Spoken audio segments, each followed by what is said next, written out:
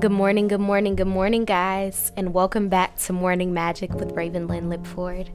Thank you guys so much for joining me on this early morning. Look, waking up early means that you have proven to yourself you can make decisions that positively and powerfully impact your day. And I'm so glad that you chose to start your day with education rather than with anything else. Let's get right into it. On today's discussion, we're going to be talking about how to make difficult decisions in your business. As we all know, whether you have a business or not, life is made of a huge accumulation of so many small, daunting decisions. Today, we're going to talk about how to navigate these decisions. The first thing that you want to do is avoid decision fatigue by making hard choices early. In the last episode, we talked about the beauty and the power of rising up early, and here we see it echoed again. When faced with too many different decisions, we often opt for the easy default option that will not disrupt the status quo or existing condition. This doesn't necessarily mean the course of action is the best. It simply means we're suffering from what is known as decision fatigue. On a practical level, this means that the more decisions we make throughout the day, the more difficult it becomes as the day wears to make well thought out decisions, as opposed to simply sticking with what is easy and convenient, or worse, deciding on a rash course of action. To combat this, plan to devote time to the decision-making process early in the morning while you still feel mentally fresh. Also, organize your thought process. If you're anything like me, you may find comfort in the process of listing out the pros and cons of a decision. Starting with the list-making process can be a good way to get the various upsides and downsides of any decision out of your head and onto paper. This process of creating emotional distance can be a good place to start, as it enables you to see the situation clearly. From there, it's easier to get a clear sense of exactly what you're facing.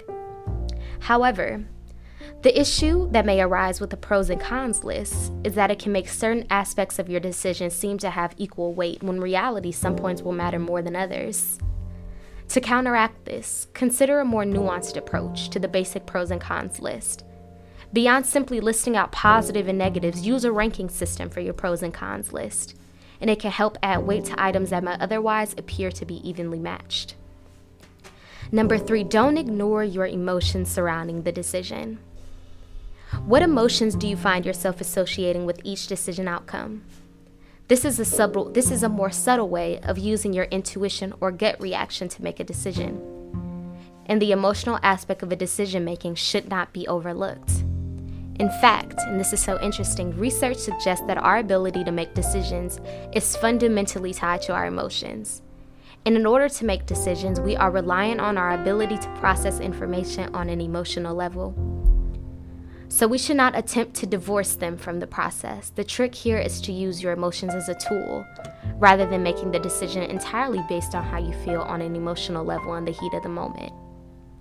Take a moment to think about the potential outcomes of each option, and think about how they will make you feel in the future. Say 1 year down the road. This tactic, sometimes called the fast-forward method, enables you to get a sense of how the decision will impact your life in the grand scheme rather than tomorrow or the next day. Vividly imagine each scenario and consider how the options make you feel. Does the prospect of living with one outcome make you feel considerably happier, more at ease, or more confident? Using your emotions to map out the benefit of each outcome in the long term can be a useful tool.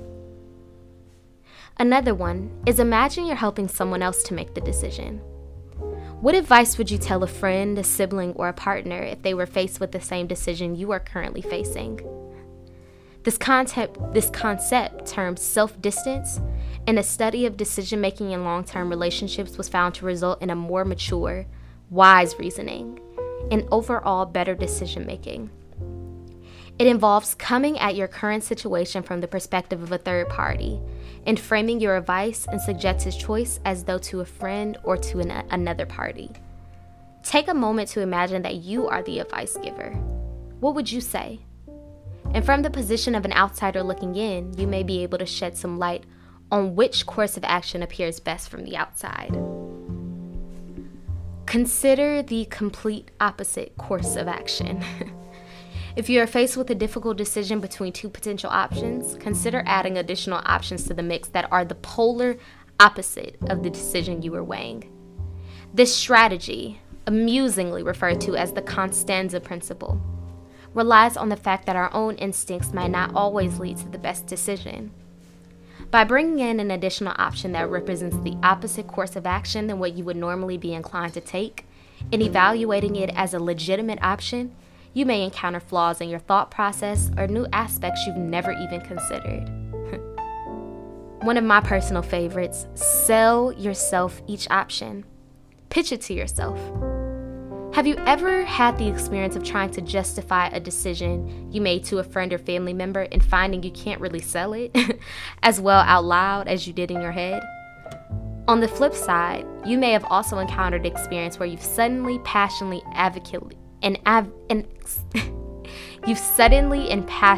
advocated for a choice that you might not have realized how much you cared about until you were forced to defend it. Talk through your options with yourself and the people in your life. How do you find yourself describing each option? Which one feels better? How does it sound to you? How does it make you feel? And our last one, but not least, don't take in too much information at a time. Having a clear understanding of the facts surrounding a decision is important, but it's possible to take in entirely too much information.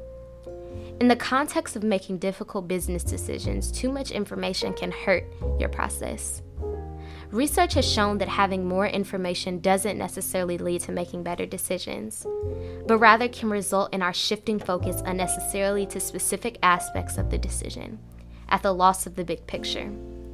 Does this mean you shouldn't do your research? Not at all. Tough business-related decisions like hiring new employees, choosing a location, or relocating definitely require research. However, it doesn't mean that information overload isn't your friend and can hinder your ability to see the impact of the decision holistically. If this is you, and if you have been struggling to make decisions, I hope that this information helped. This article was written by Brianna Morgine.